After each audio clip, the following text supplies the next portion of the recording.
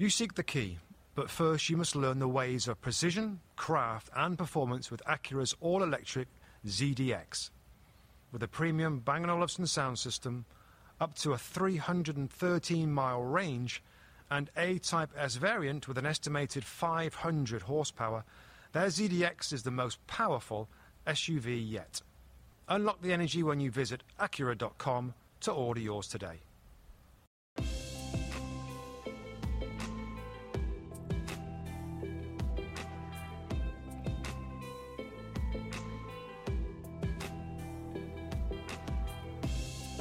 Hello and welcome to the Two Robbies podcast, your destination for in-depth discussion and analysis of the Premier League and Champions League.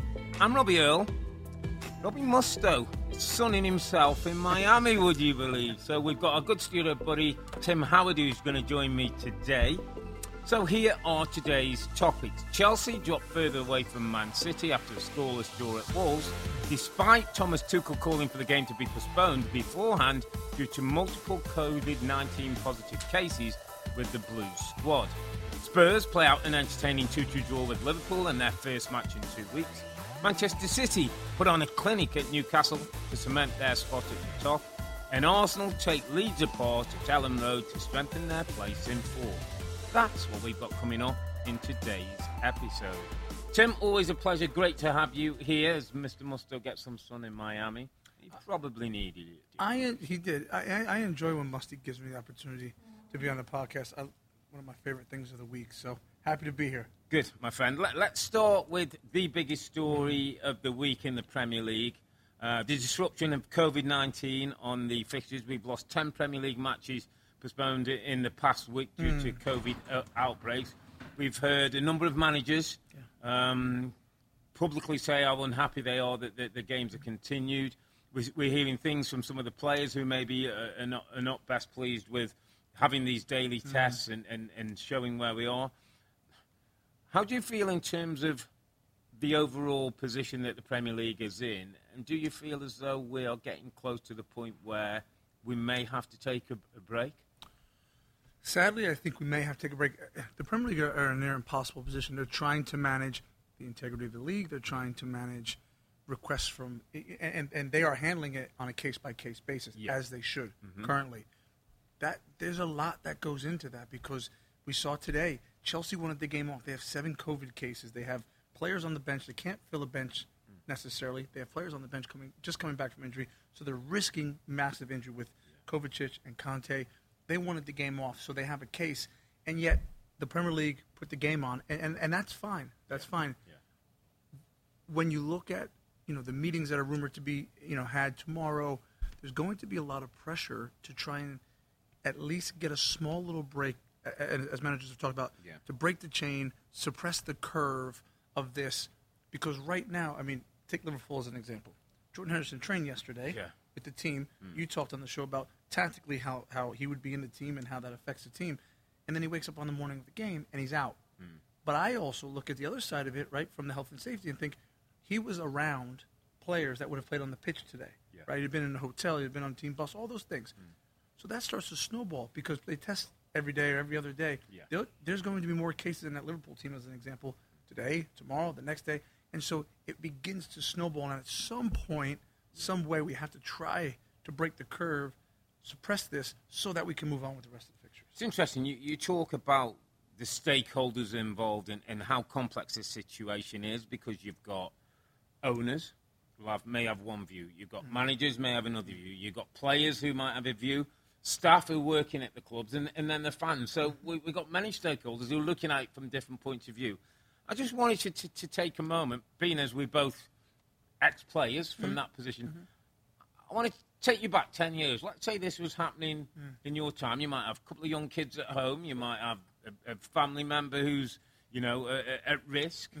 Would you be comfortable in the current environment, training, playing, with, like you say, possibly next to somebody who could be carrying the virus? It could come you could come out in a couple of days or so. Would you be comfortable? Would you have no issues playing?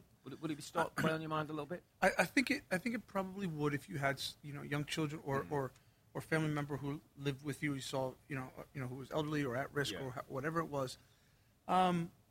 again, part of that argument is, at this moment in time, 10 years ago, would I have been vaccinated, double vaccinated, boosted, all these things? Yeah. And if that was the case, then I would probably be comfortable doing it but also taking the proper precautions in and around the training ground, hotel, bus, etc. But it is so difficult because that is my opinion. That's how I feel about it. But when you get into a Premier League club and you have 23 players in and around the first team squad, the opinions are going to be varied both on vaccinations, on family members who are at home. It's a very difficult one.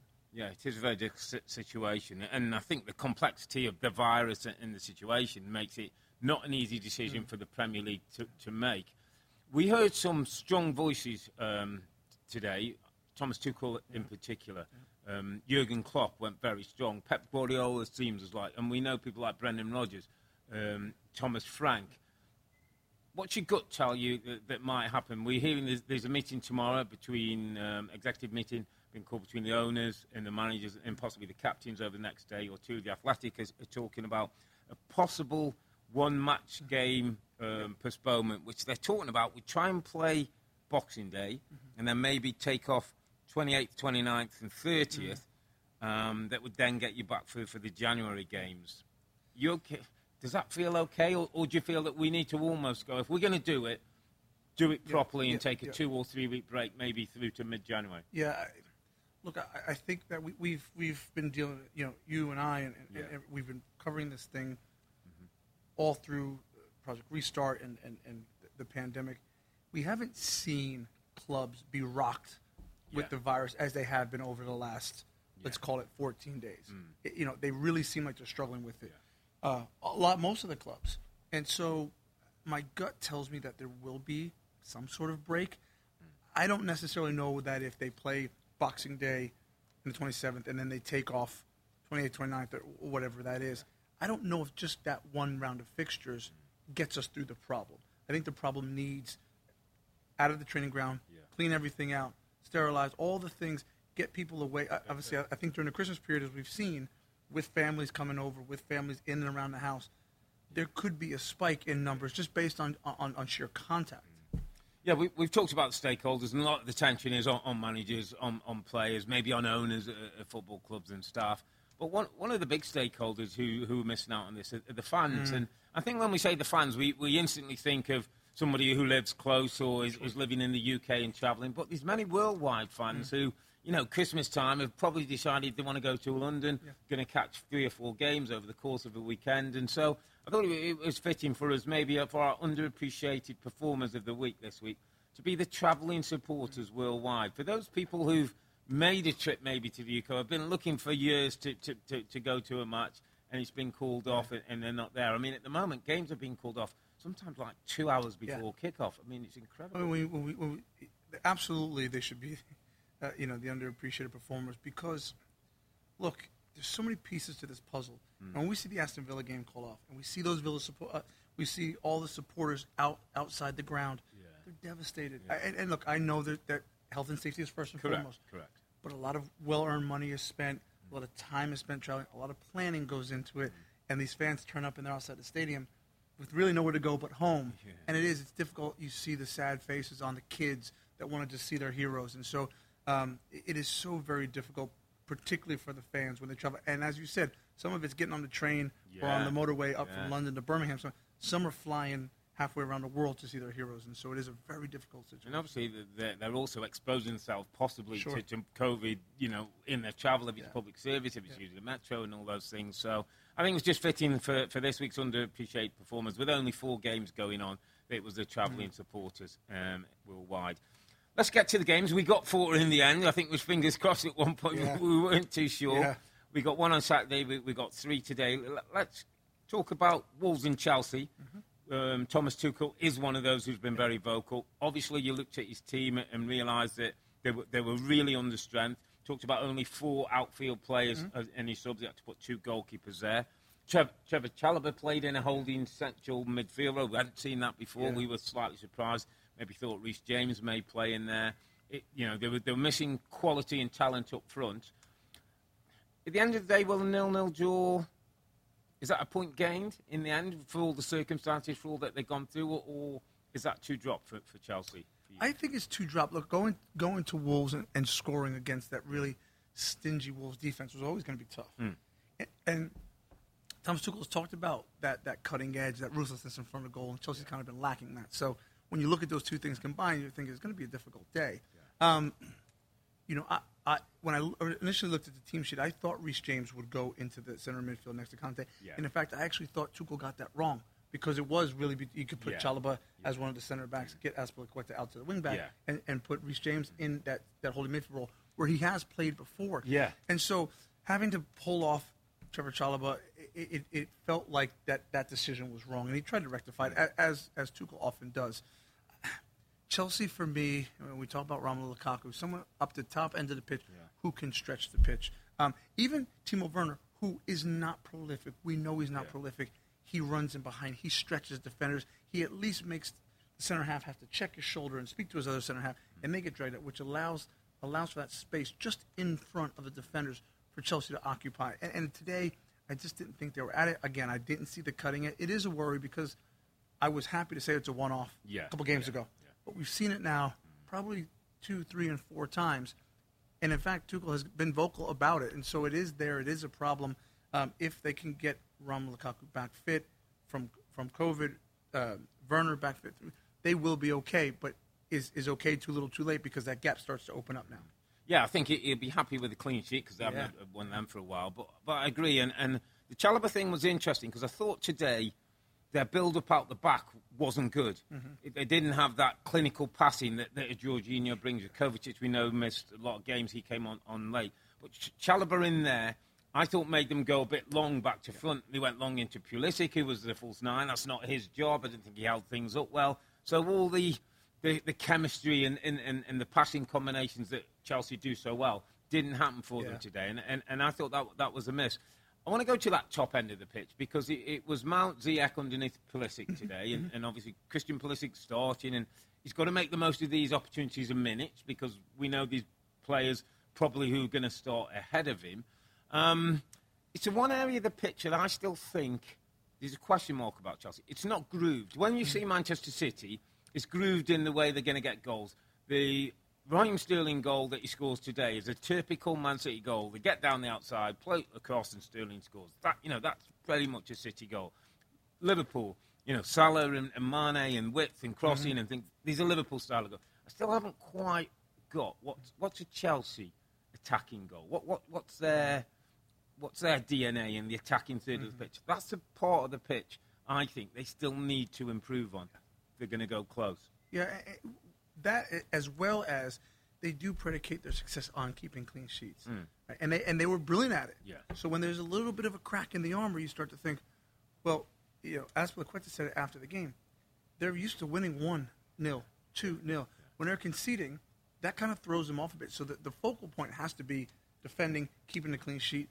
I don't think this Chelsea team is if we look at Chelsea, Liverpool, Man City, even in the next 1, 2, 3 years, they're not going to be as prolific as Liverpool, and that's okay. It's a slightly different style, but that style means got to be really tight at the back, really solid. Not only not give away goals, when they're at their best, they're not even give away chances, right? And so then they can go up there, dominate possession, score the 1 goal, and get it a dodge. Pre and post games, Tuchel was really strong about not wanting. Apparently, Chelsea wanted the game postponed. They wasn't allowed, and he's asked for clarity of the reasons why some people can get game postponed and they can't. He talked about it after the game, said he was pleased with the effort, pleased with the work of his team, but didn't want the game to be played and says the Premier League, it's on the Premier League. We spoke in studio and said, I understand what he's doing before the game. I understand what he's doing after the game. Do you think Thomas Tuchel is smart enough to leave all that outside the dressing room and be a different person in front of that group? Because I just get the sense if there was any negativity that seeps into a dressing room, you know what it's like. Players will jump on that. Well, we didn't think because he wasn't playing, because he wasn't fit, because he... I just wondered, do you think Thomas Tuchel was still fired up when he got in that dressing room to a point where he's getting everybody on the toes? Yeah, well, Robbie, I think the man management side of things is so difficult. Yeah. When you're the manager of a football club. And Tuchel, who usually is very measured... Yeah. He had that chip on his shoulder, rightfully so, by the way. He had a chip on his shoulder today. They had 7 COVID cases. We talked about bringing players back early from injury. They had as good a case as any team to get a game called off, and it didn't. And so my wonder is, that didn't just happen, okay? They went to Wolves, so they were in a hotel, right? They would have known that last night. They would have known that at breakfast this morning, at the pregame meal, at the team walk, around about 9 o'clock. And so what was his mood like? What was he agitated? Was he annoyed? Was he waiting on clarity from the Premier League? When they got to the stadium, he gave the pre-match interview. As you said, when he had to face his team front on, was he cool? Was he calm? Or was that agitation, which players will hang on to? Players will look for any excuse, in a game, particularly when you're not playing at your best. That insecurity kind of creeps in. And so I just wonder how good was his poker face? Was he able to get in front of his team and pretend that there was no issues? I'm on your side. I tend to think that agitation that he felt probably the last 24, 48 hours probably seeps into that Chelsea squad today. They're 6 points now behind City. We'll talk about City's win in a moment. I just looked at the next 4 games. So they go Villa, Brighton, and then go Liverpool, Manchester City. Is that pretty much, will that tell us then if they're going to be in around it or not? I mean, that 6 point gap is a big gap when you play someone like City who relentlessly win games. But is the next month crucial to them staying in this as a top 3 race? Yeah, and I won't say that it's doom and gloom, but when you look at those fixtures, there's telltale signs there. 2, they should just win straight out, and then massive competition, right? Which is where they're going to claw back the points. Correct. It's not going to be against the lesser teams. They need to win those games clearly, like they didn't do today. But their ability to get that 6 point gap closed is going to be all the head-to-head matches with the 2 teams above them. So we'll know a lot more. I tend to think that 6 point gap might get slightly bigger in that time. Yeah, I've always thought they were a little bit behind the other 2. We'll see now if they can hang in there and obviously get some players fit and get some players healthy to give themselves a chance in their next game. The longest field goal ever attempted is 76 yards. The longest field goal ever missed? Also 76 yards. Why bring this up? Because knowing your limits matters, both when you're kicking a field goal and when you gamble. Betting more than you're comfortable with is like trying a 70-yard field goal. It probably won't go well. So set a limit when you gamble and stick to it. Want more helpful tips like this? Go to keepitfunohio.com for games, quizzes, and lots of ways to keep your gambling from getting out of hand. Let's move it on to Spurs and Liverpool, which was, after all the weekend we've had and the disappointment of losing games, I thought a compelling, intense, entertaining, combative game. Lots of incidents, yellow cards, red cards, should have been penalties, could have been penalties, goals. Let's start off with the game itself. Jurgen Klopp again was a bit like Tuchel, not happy, wanted it out there. We talked about Jordan Henderson, talked about 1 or 2 players who we had to throw in. I think Naby Keita and James Milner, who've not had much training, not played for a little while. Will Jurgen Klopp be satisfied with a point? I think he talked. He will be. I think he talked after the game about it. It's not doomsday. Everything. It was a good performance from his team. Uncharacteristic mistake from his goalkeeper, who continues to save them time and time again. And he wants an offensive goalkeeper, so I don't think that's an issue. When you put young Tyler Morton in the middle of midfield to do a replacement job for your captain, Jordan Henderson, it's not just getting around the pitch. It's not just the balls that you play. It's the presence. Again, I keep saying we've both been there. There's certain players, when you walk down that tunnel, you just know you have a chance today. Yeah. And when you're in that tunnel and one of your key players, captain, leaders, isn't there, it's a blow. It hurts. It's harder to perform. And so I think you saw that today. But I don't think it's doom and gloom. I think they're the way that they play. What a great game of football, by the way. As you said, there were penalty shots on both ends. There was red card, should have been a red card. Harry Kane gets back on the score sheet. So they had opportunities. Yeah, and I take criticism. I don't think it's a criticism of Tyler Morton. It was just the way that the game was played and the position that he was in. Let's go through some of the... Let's talk Spurs first, because we haven't seen them for a couple of weeks. They've had 3 games off. I thought for an hour we start to see the fingerprints of what Antonio Conte's team are going to be about. They're going to be energetic, they're going to be aggressive, they're going to be committed, they're going to win some ball. They broke with real threat in the counter-attack. And on a better day, Spurs could have been 2-3-1 up by half-time and possibly clear of the game. You know, Kane scored but had a couple of good chances. Son missed a couple of chances. Dele Alli had a few chances. I thought for an hour before they started to run out of steam and it just started, you know, heavy legs with one or two players. Sassignon hadn't played, Dele Alli hadn't played. But I thought we got an impression of what Conte's work will be like. And those 2 weeks you could see have been sort of well-studied on the work that they've done. Well, I think that when you look at, I agree, with Antonio Conte coming in, he didn't have any time. He actually bought himself that. He didn't buy it, but he was given time because of the postponements and cancellations with snow and with COVID. And so they were playing well initially under him, which is, again, that new manager bounce that you hope you get. And then you get 2 weeks to get on the training ground, double sessions if need be, start to really formulate the ideas that you want without having to worry about injuries and picking teams to play in matches because he didn't have any. You know, what I like about the way he plays is you talked about they broke with real venom when it was time to go. They went. So they got players behind the ball. They spread out Son and Kane a little bit to either side of Morton and number 6, which made it very difficult defensively.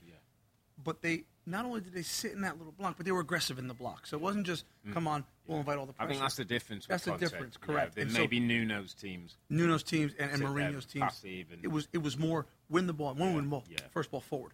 And I think that you saw the opportunities. The best team in the league, Liverpool, one of, you know, and they got chance after chance. And so I think when I look at where they are, if they are to continue to find form, they have a lot of games in hand. They're right there in that top 4 race. In fact, they're probably, for me, one of the favorites in the top 4 race if they can continue to get results. And Harry Kane scoring goals. He got one. He's got to get more. Let's go through the big talking points in this game because there was a few.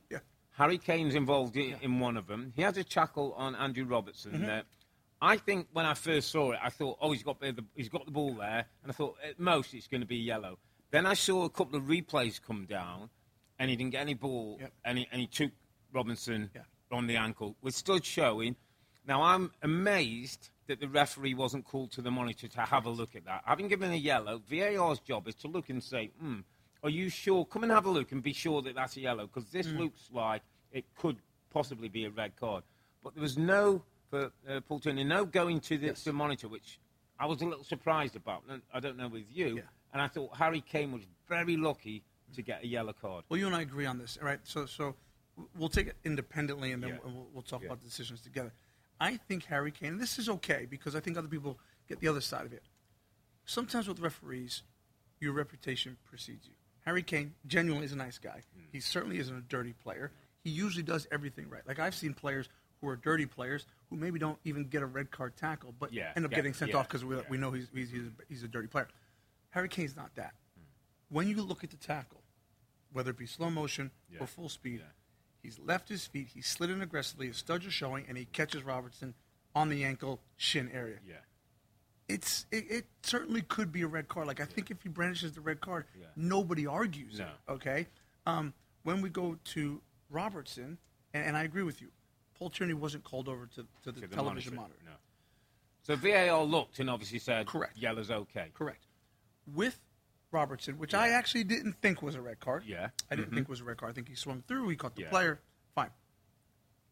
If he's going to go over to the monitor, Paul Tierney, and look at Robertson's, he 1,000% then has to, in the first half, go look at the monitor. I mean, there's very similar fouls. The big question is, why would VAR tell him to look at the Robertson one, but not to look at the Kane? And that comes to your point, is it because he's England captain? Is it because he's not that kind of guy? Because that should never come into a referee's mind. Between the referee on the pitch and the VAR, it's their job to get to the right decision. And you've got the video, and you've got the time, and you've got the angles to do that. So I thought it was a red for Robertson. I thought it endangered the safety of the opponent. I thought he kicked over the ball. He knew he was going to make contact. I think he went to catch Royal, maybe not quite as bad as he did, but I thought that for me is an endangering thing, and I thought both were red cards. Well, that's an interesting point. Okay, I don't necessarily see it the same way, but I'm going to take your point for a second. Let me run that back. Robertson definitely was trying to get ball and man, and he was trying to make a point. I agree with that. I agree with that. Which is different than Kane, because I don't think Kane was trying to smash Robertson. but he ends up smashing Robinson. Yeah. Right? And so I think they have to be judged very similarly, and they weren't. Yeah. To me, both offences should have got the same action. Yes, correct. And if you gave Harry a yellow, you almost then have to say, Robbo, you're right on the line, but here's a yellow. Yeah, correct. But I thought both were reds. But anyway, I think Spurs can feel a little bit hard. Liverpool can feel, a little bit hard to obey on that one. There was a big call on the Diogo Jota, which I believe incensed Jurgen Klopp. He went to talk to the referee, Paul Tunney, at half-time about it, and apparently the referee said to his Klopp about, Jota's stopped to almost encourage the contact, put the brakes on, and that's why the challenge. And I think Klopp's almost said, anyone who's played or understands the game knows to take a shot, you've got to stop and plant your feet and hit the ball. I tend to agree with Jurgen Klopp. I tend to agree, for me, there was enough contact by Royal in the back of Jota in the box. It's clumsy. He didn't need to be going at such speed, and for me, was a penalty kick that Liverpool didn't get. Yeah, I think that this isn't an absolute, but as a rule of thumb, if the attacker is in the penalty area and he's in control of the ball, we saw the Dele Alli one, right? Correct. Gets a bit pushed over, looks for the foul. Yeah. He wasn't in control of the ball. No, the ball. Anytime a striker or a player is in control of the ball, Jota was in complete control of the ball. It was his. You had to then take it off him.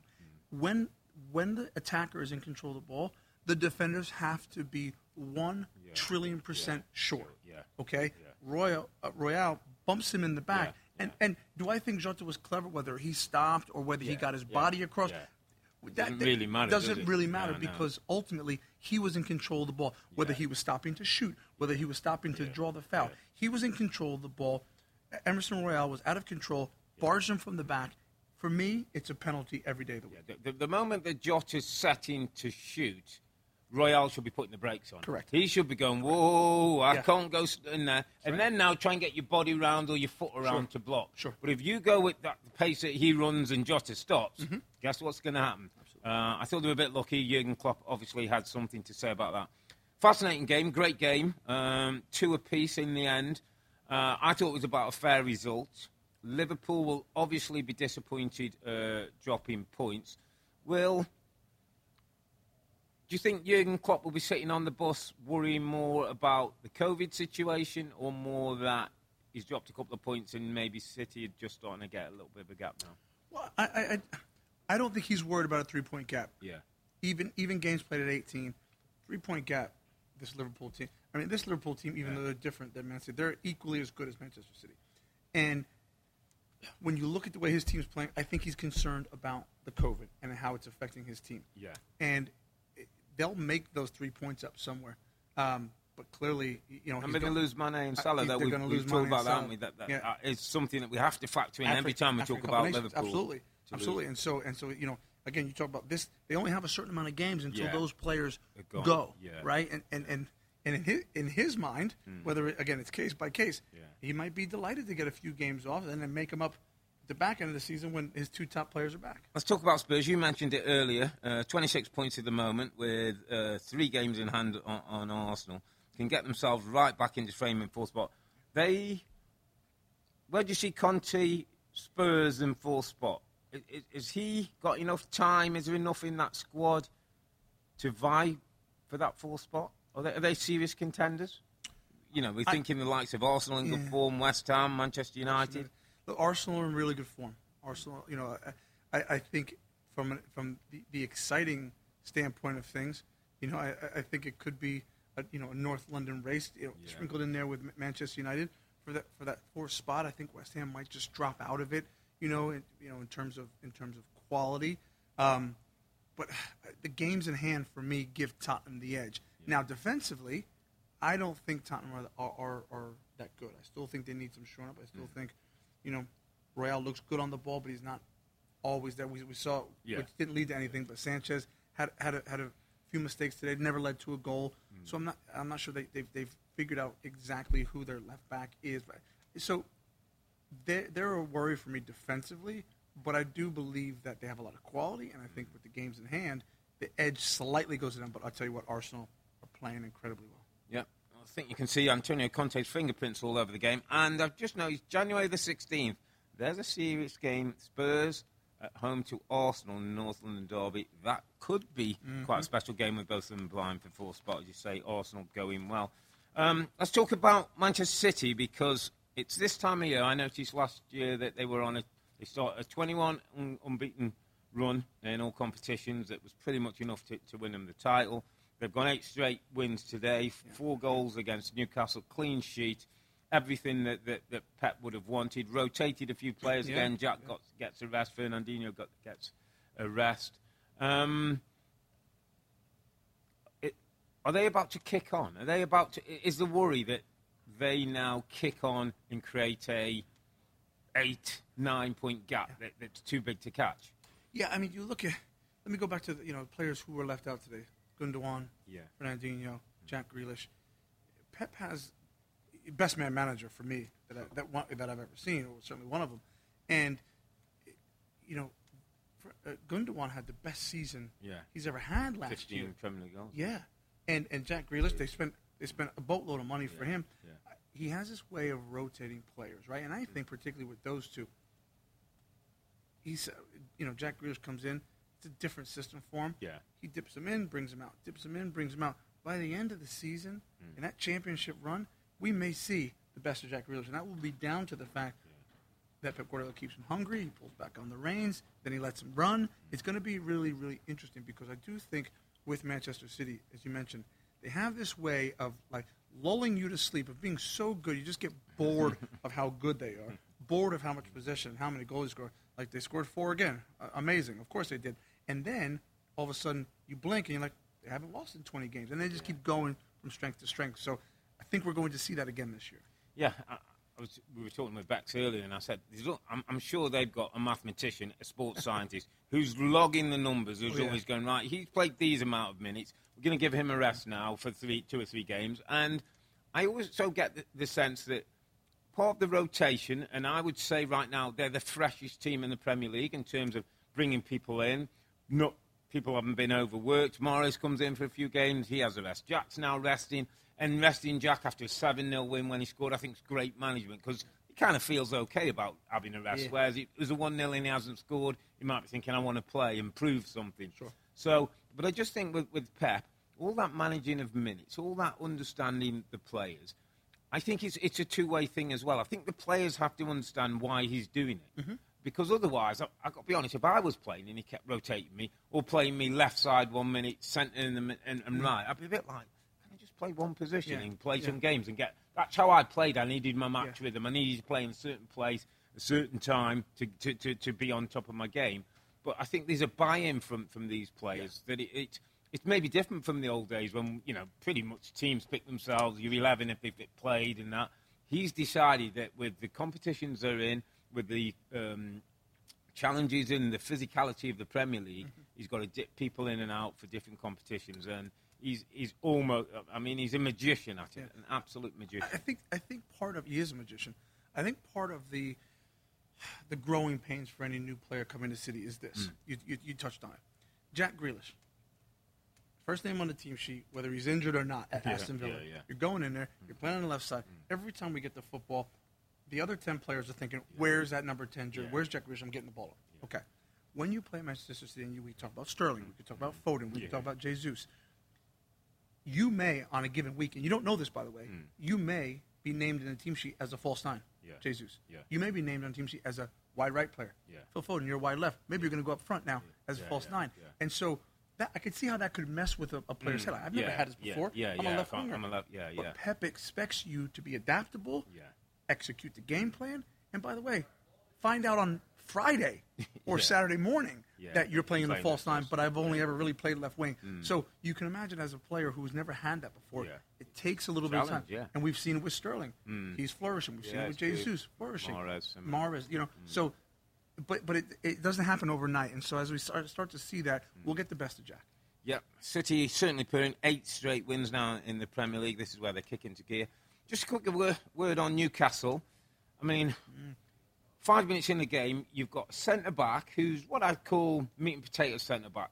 Head it, kick it, get it away. Kieran Clark. The ball comes into your 6-yard box.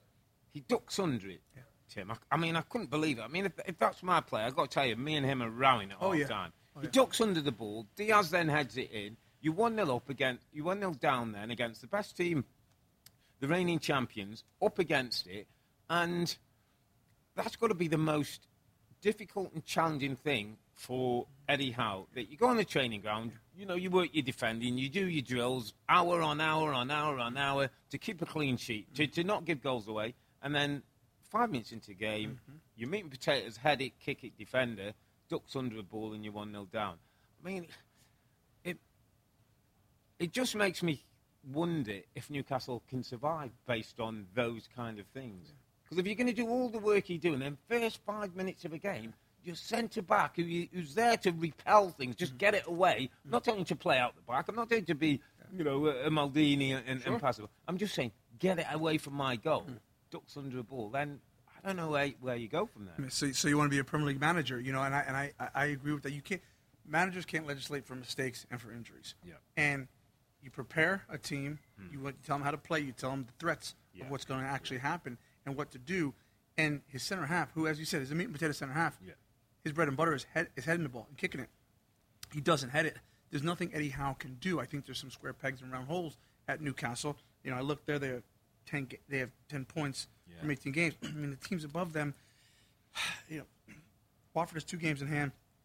Burnley have 3 games in hand. You know, can they make up 3 points on Watford and get themselves out? Yeah, sure. But the fact of the matter is, Watford have 2 games in hand. It's just to stay up. It doesn't look they're good. going to need 35, 36 points.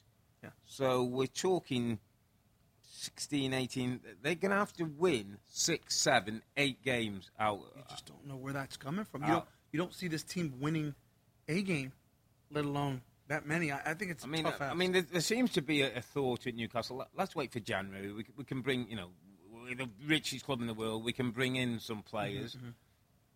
Not sure that's the total answer. Yes, you'll get better players, but you've got a lot of work to do. Yeah, I think there's, Robbie, I think there's a plan in this, right? Like they're now the richest club in the world or whatever that is. Yeah.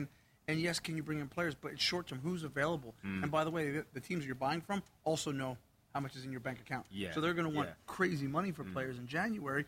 And, you know, it's going to test Newcastle's ownership's resolve. Do they bring players in that are maybe bridge players, right? They're not the top end who we're going to buy in 3 years and be the glamour club. But maybe they're better players than what we have to get us over the line. If they can bring enough in, Robbie, and maybe Eddie Howe has a say on and that, like, hey, I need these players to fit my system. If they can do that, what we both know is the crazy thing in the Premier League that I've always told people from all my years, if you can put back-to-back wins together, it makes you feel like you're the greatest team in the world. And, by the way, it shoots you up the table because the teams ahead of you probably haven't won back-to-back games. That's why it doesn't happen as often as you'd like. And so a team at the bottom, if they can get new players in, somehow find a way to claw 2 results, then all of a sudden they leapfrog and they put the pressure on the teams below them. So it's a big ask. It's a big if. But that has to – I mean, look, that being said, Robbie, I can't imagine with all the fanfare around the new ownership takeover that they're just going to lie down and accept this. I have a feeling they're going to at least go in and splash some cash in January to try. They have to. They have to try and stay in the league by any means necessary. So does the slight warning for me for Newcastle before we move on is when I look at Eddie Howe, and I think he's a very capable coach. I think in the right environment he's a good fit. And I said it. I think he's a right fit for Newcastle because I think he'll try and do it in the right way. I see him today, and I almost think Eddie Howe would love to be Pep. Wants to play Pep football with Pep style of players. Unfortunately, he's shopping in a different place. We'd all love to, but he and part of me wonders: is there enough reality to Eddie Howe to where they are and what's required? Because by the way, clean sheets are going to keep you in this league, not goals. They might score. They've conceded 41 goals. That's the most in the Premier League. He's got to have more attention to defending. Every time I hear him, he talks about how we played and gotten the ball, and I just think, let's get some clean sheets head first. Yeah. There's goals in this team. Let's stop conceding. Give yourself a chance. Yeah. Let me give you an example. I had a new manager one time, and he first came in, and we knew what his style was. In the first game we played against a team that was out pressing and all that. And so the first game, not a lot of time to train. He put us in a back 3. And we won the game. think, okay. And then he had more time with us. So games 2, 3, 4, 20. Yeah. We played a completely different style. Mm-hmm. But he came in week 1 and went, I don't like this opponent here. This doesn't feel good. I'm going to go to a back 3. We never played a back 3 again. It was only for that team. Do what's required. Yeah, get the points. Eddie, hopefully we'll get that message and hopefully spend some money in the January window to give Newcastle a chance. The longest field goal ever attempted is 76 yards. The longest field goal ever missed? Also 76 yards. Why bring this up? Because knowing your limits matters, both when you're kicking a field goal and when you gamble. Betting more than you're comfortable with is like trying a 70-yard field goal. It probably won't go well. So set a limit when you gamble and stick to it. Want more helpful tips like this? Go to keepitfunohio.com for games, quizzes, and lots of ways to keep your gambling from getting out of hand. Let's move to the final game. Arsenal travelled up to Elland Road in Leeds, and I was interested in the Leeds' reaction to getting beat 7. Obviously, some criticism of the team and Bielsa. And Elland Road that was packed pre-Christmas. The fans that always support that team, always will be behind the manager. And I thought to myself, I thought this one was a test for Arsenal, a young Arsenal, going up against a team that's wounded, that's conceded 7, that Bielsa's, took a little bit of criticism. I thought there'd be a reaction, and I know Leeds had a lot of players missing and had a bench of an average age of under 19, and a 15-year-old, I think it's Archie Gray, was on the bench. So I take all that into account, but I thought this is a game where Leeds could really tough it out and possibly nick it, if not get a draw. Mm-hmm. They started the first 15 minutes. The place was jumping, the tackles were going in, and then their intensity dropped. They conceded a goal, and I'm afraid Arsenal ran all over them. Arsenal are starting to look, and maybe it's Aubameyang, maybe it's as simple as that. I don't know. But Aubameyang has come out of the team. Martinelli is starting to shine. Yeah. 6 goal involvements in his last 6 games, scores the brace at Elland Road. He just looks like he's enjoying it. Starting to repay that faith that Mikel Arteta has put in him. Yeah. Smith Rowe was started on the bench the last 2 games, comes on and scores. Saka and for me, I love Saka. Yeah. And I'm thinking, where was the kid from last year, the kid from the summer? He's starting to get that about him where he's starting to wriggle inside, be ball dominant, starting to make things happen. And he got the goal off a wicked deflection, but he had a lot of the ball. And I just start to look at this team and think, there's something there now. Solid goalkeeper, solid back 4, between Partey and Xhaka, some real grit and fight in the midfield. It's a really well-balanced team. And what I like about it is Mikel Arteta came under criticism from everyone. Yeah. We're going to go with the youth.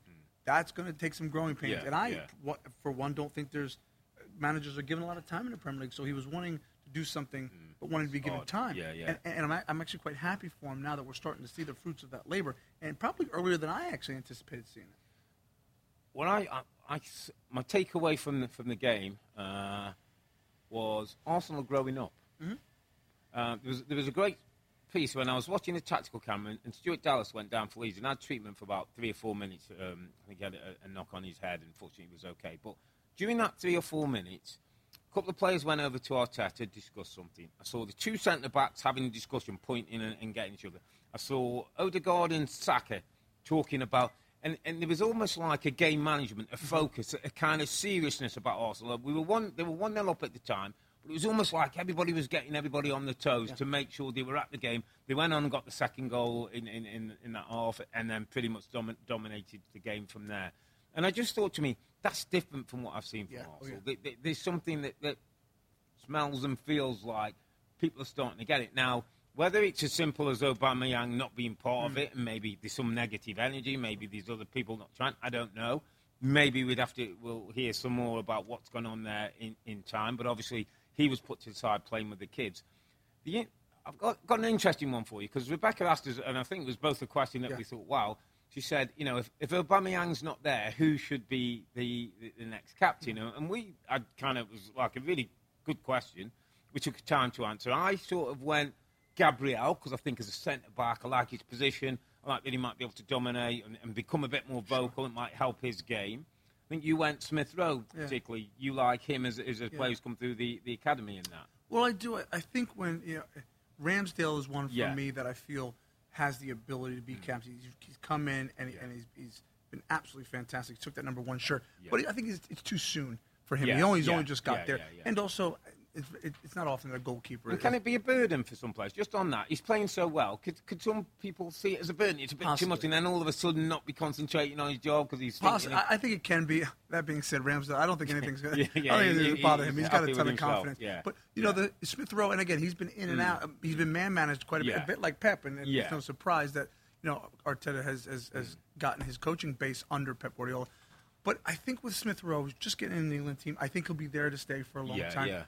He's a kid but he's amongst other kids. Yeah. And I think that would be an example of giving someone the captaincy and saying, we want you to be at this football club the next 10 years. Yeah. Continue to lead. Because I tell you what, if that Arsenal shirt means anything to anybody, it means the world to Smith-Rowe. And I just think that he wears it with pride. He's one of their best players. Yeah. He started the last 2 games on the bench. Yeah. It's easy for a young kid to sulk. Not him. Comes off and scores goals. Dominates the game, scores goals, celebrates like he just won the World Cup. Like it means something to him. So I think that could, in the future, maybe a good point as well. And I think added to that, it's a great representation for the academy. Sure. That you can come in our academy, and guess what? At a younger age, you can captain our team. Sure. You can be that guy.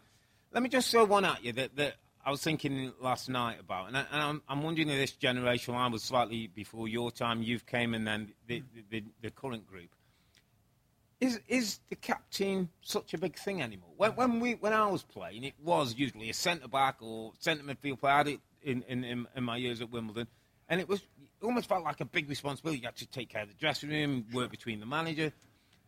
Are we now in a time where I think it's a bit more collective? I don't think it's about one person. I think it's like those group of young players, those new players have come in Arsenal. It's almost like we'll all be captains. Yeah. We don't need one guy. It's not the John Terrys, the Tony Adams, the Vincent Kompany's, that guy who embodies everything. I just wonder if the modern game is a little bit different, that it's not as reliant on that one person in the dressing room. It's more about the group of players who've been brought up better than certainly I was, have been schooled through better academies, have got great football education.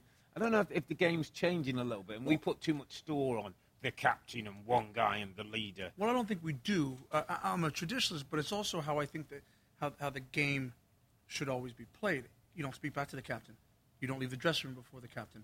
You don't take the pitch before the captain. When I was at Manchester United, you didn't speak back to Roy Keane. You waited for Roy Keane to leave the dressing room before you followed him out. Yeah. You never crossed the white line before Roy Keane did. And so, would Roy Keane work in that? He's a great example. Yeah.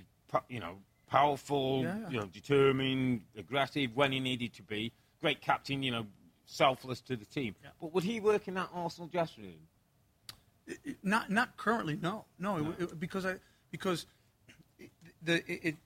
things change, things evolve. Teams want to take pictures after the game with their tops off and all that stuff. And so, again, with a team like that, that's what we have to talk about how they're forming the club. They're forming the club with this youth movement, the young gunners, and that's great. Yeah. And so you probably need to have a captain that reflects that.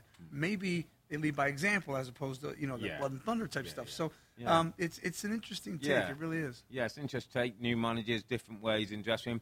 Just before we close up, let's have a word on Leeds.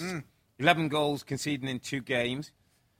A little bit of first time, really, since I can remember Bielsa getting a little bit of criticism. People saying, is he ready to assist him too much? Is he got to tweak things?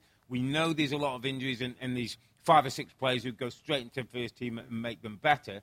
But isn't that almost a reason to want to have to tweak things anyway? That you're putting in younger players, you're putting in less experienced players, and they're struggling to deal with the demands of how they are. Yeah, and by the way, Leeds are where they are on the table.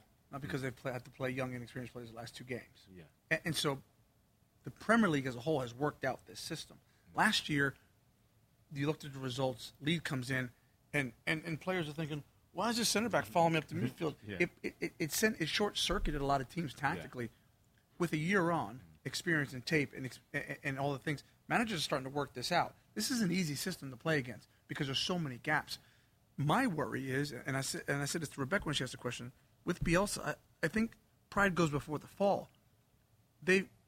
7 got scored against them by Man City, 4 versus Arsenal. Yeah. They'll go to Liverpool, and nothing will change, by the way. They won't change systems because they're going to Anfield. No. They're going to open up. I'm telling you, I promise you, I will come back on the podcast and hold my hand up if Liverpool don't score at least 4 goals. I think they'll just wipe the floor with them. Well, my point is listen, he's revered as one of the greatest coaches, the Peps, and people, Pochettino's talk about the learning from.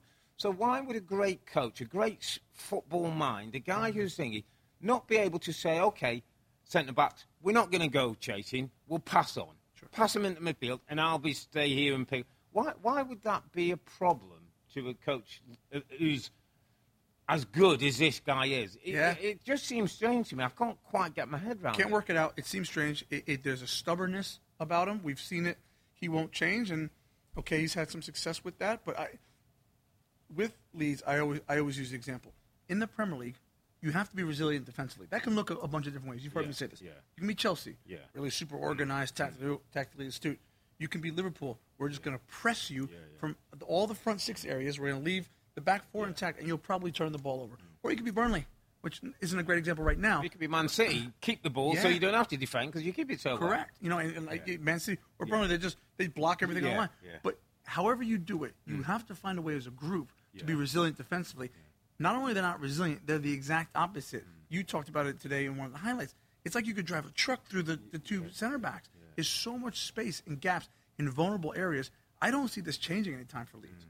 Well, he's had great success, and he's brought them up, and there's no doubt he's been brilliant for the football club. Absolutely. I just hope that he isn't that stubborn. I hope that he can tweak and not change the system, because the football has been brilliant, and they've been a breath of fresh air. But I'd hate to see them go down, having worked so hard, and the way they're conceding. And as you say, you're going to Liverpool, who've scored, 50 goals now in the Premier League. If there's one team you want to defend against properly, it's Liverpool. Listen, mate, it's been great to catch up. It's time to wrap up on match week 18. And we only got 4 games played, 6 of them called off through COVID. But the big 3 teams all played, but only Manchester City got all 3 points, while Arsenal and Arteta showed his life after Aubameyang, with the young gunners in great form. Look out for a special podcast. That's next Tuesday, December the 27th. There's a great one-on-one interview with Manchester United legend and former Middlesbrough manager. So his manager, Brian Robson, the legend Brian Robson, gives us a great podcast. Honestly, you want to listen to that one.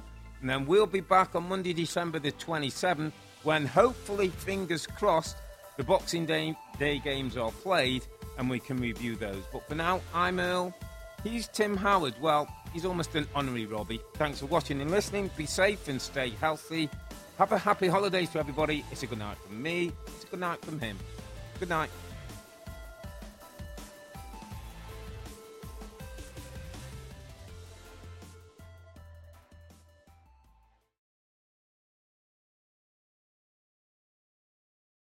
The longest field goal ever attempted is 76 yards. The longest field goal ever missed?